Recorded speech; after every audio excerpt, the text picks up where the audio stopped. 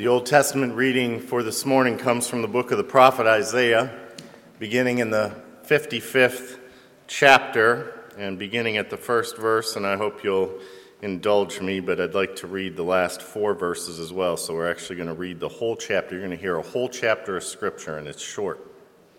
Here it comes. Isaiah wrote, "Come, everyone who thirsts, come to the waters. And he who has no money, come buy and eat. Come buy wine and milk without money and without price.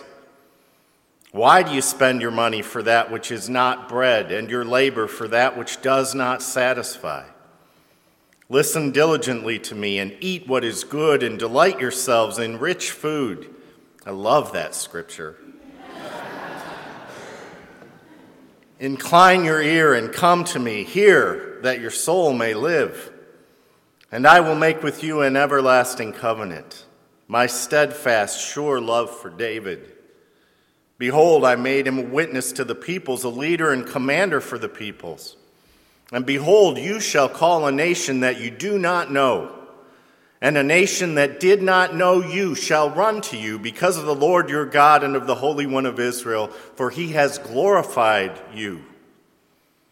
Seek the Lord while he may be found, call upon him while he's near. Let the wicked forsake his way, and the unrighteous man his thoughts. Let him return to the Lord, that he may have compassion on him, and to our God, for he will abundantly pardon. For my thoughts are not your thoughts, neither are your ways my ways, declares the Lord. For as the heavens are higher than the earth, so are my ways higher than your ways, and my thoughts than your thoughts. For as the rain and the snow come down from heaven and do not return there, but water the earth, making it bring forth and sprout, giving seed to the sower and bread to the eater, so shall my word be that goes out from my mouth. It shall not return to me empty, but it shall accomplish that which I purpose, and shall succeed in the thing for which I sent it. For you shall go out in joy and be led forth in peace. The mountains and the hills before you shall break forth into singing, and all the trees of the field shall clap their hands. And instead of the thorn shall come up the cypress, instead of the briar shall come up the myrtle. And it shall make a name for the Lord, an everlasting sign that shall not be cut off." And this is the word of God for the people of God. Thanks be to God. Amen.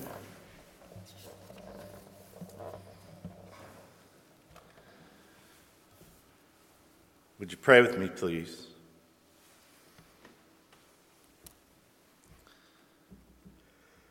Oh Lord, we're used to being judged by standards that we just cannot live up to. Good looks and perfect families and money for whatever we want. And we know that these are false values, but we so want to fit in. But let our hearts be changed.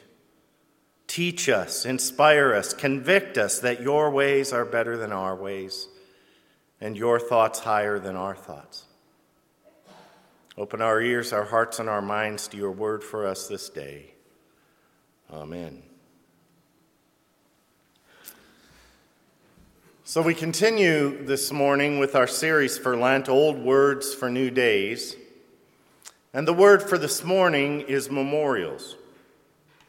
And central to the word memorial is the word memory. So I want to invite you now to just take a second or two and recall your favorite memory. What's your favorite memory? Maybe it's the big game that you won, the moment you first saw your child's face, the day that you realized that you had indeed fallen in love. Just think about it for just a second.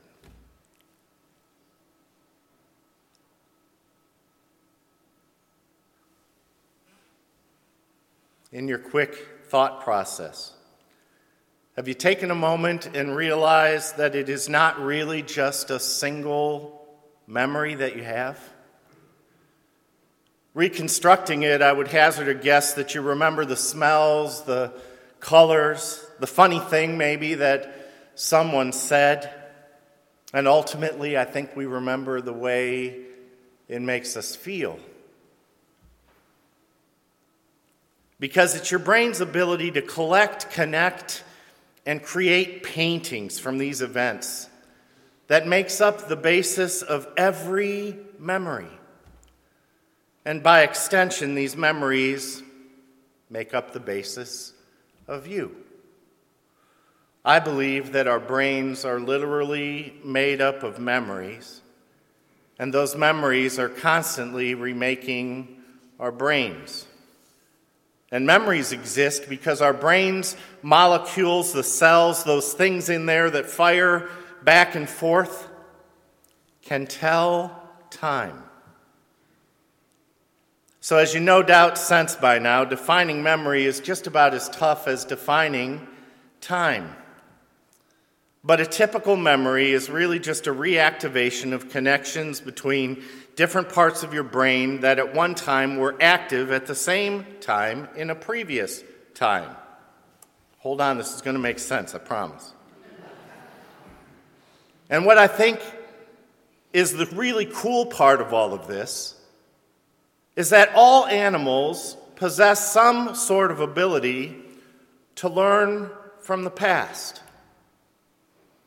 Now, down throughout history, some of our greatest thinkers have been humbled by the realization, ultimately, of how little they really do know. The more they learned, the more they discovered they did not know. So they tended to approach life with reverence and wonder. Albert Einstein, no small intellect, possessed a kind of reverent humility. He once said, and I quote, "The most beautiful thing that we can experience is the mysterious, the sense of wonder in the presence of something partly known and partly hidden. The one to whom this emotion is a stranger who can no longer stand wrapped in awe and wonder is as good as dead, a snuffed-out candle." End quote. No, I am impressed that this brilliant scientist who understood so much still made room in his life for mystery. So don't you find it true that at the deepest levels of our human experience, we often run out of satisfying explanations?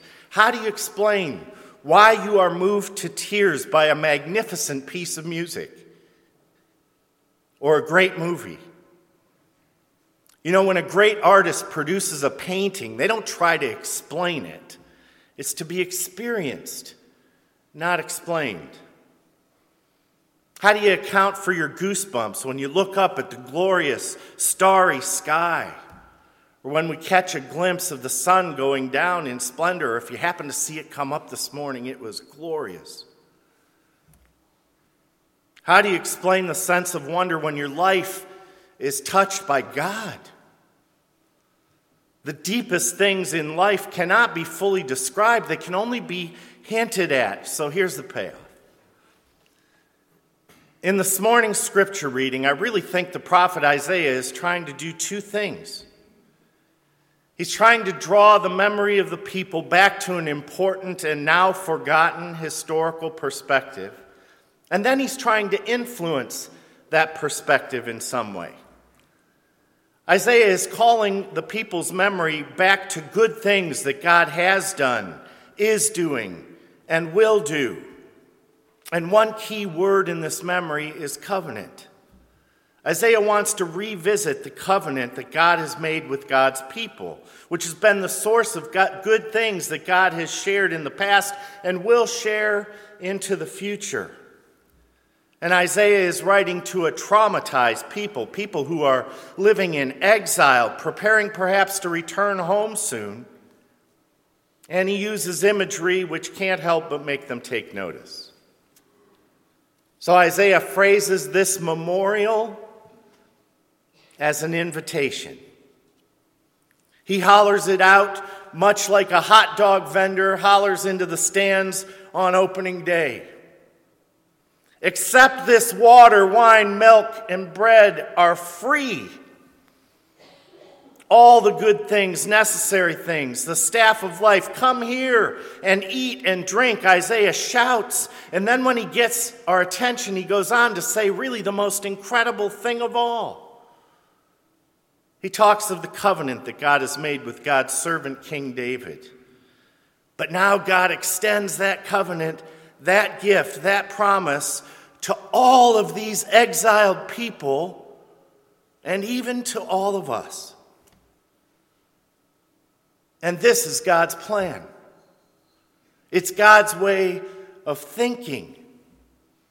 God is more aware than we are of the king's failings, the people's failings, our failings. But the promise is not only renewed, it is now extended to cover an even greater number of people. God doesn't think like us, thank God. God's ways are not our ways. And you can't receive this gift if you insist on clinging to the ways of the past. And that's our first reaction when we hear of change. We're afraid to take a risk, to try something new, to stop and listen, truly listen to what God has to offer. And instead, we just want to fall back into the old ways and forget. And that sin of forgetting what God has done for us as individuals and as a general people, that is something that we see with God's people out in the desert and ourselves really in our own deserts. We cling to ways of violence instead of redemption, hatred instead of risking love, fear instead of overwhelming joy. It is not that the world is not dangerous. Of course it's dangerous. But we are a people of God's peace. We were not given a spirit of fear, but of joy. There are still plenty of things to fear in today's world, but that should not dominate our thinking.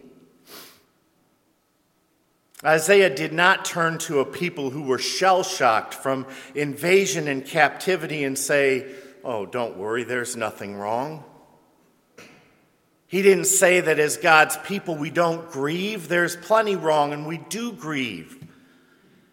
But he told us that in a broken world where sorrowful things do still happen, God intends to be a part of our future, a future filled with hope and promise and purpose. And the historical markers that proclaim return from exile are always hope and peace. Hope and peace. That's not a message that the world seems ready for, even today.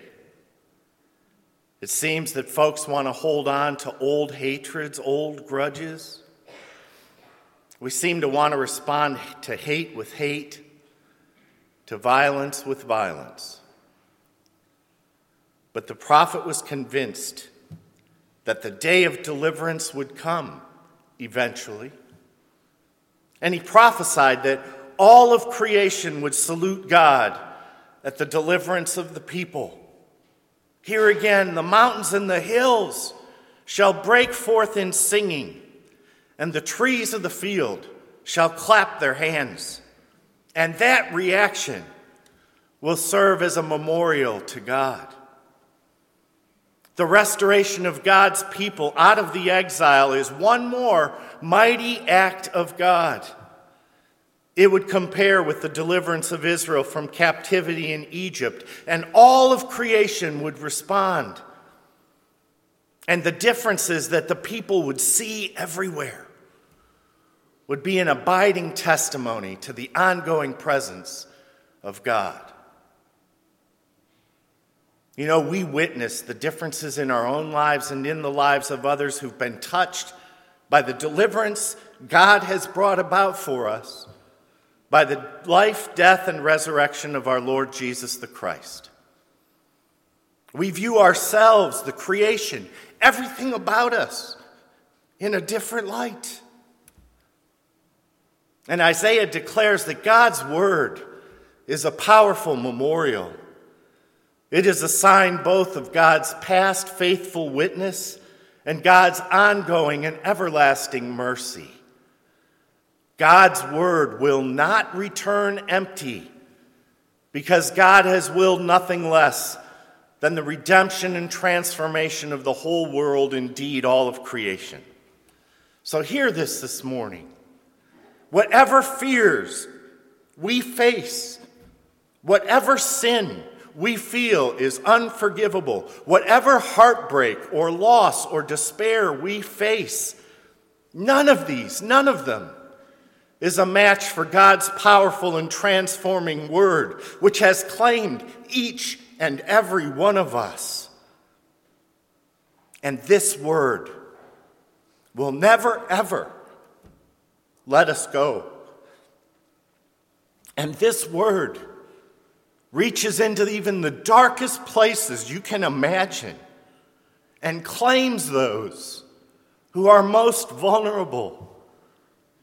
And the sound of this word will reach those who need to hear it the most, because it cannot be stopped, and it will not return empty. So hold on to that, because it is a promise. It's a promise from God. And keep the faith. Amen.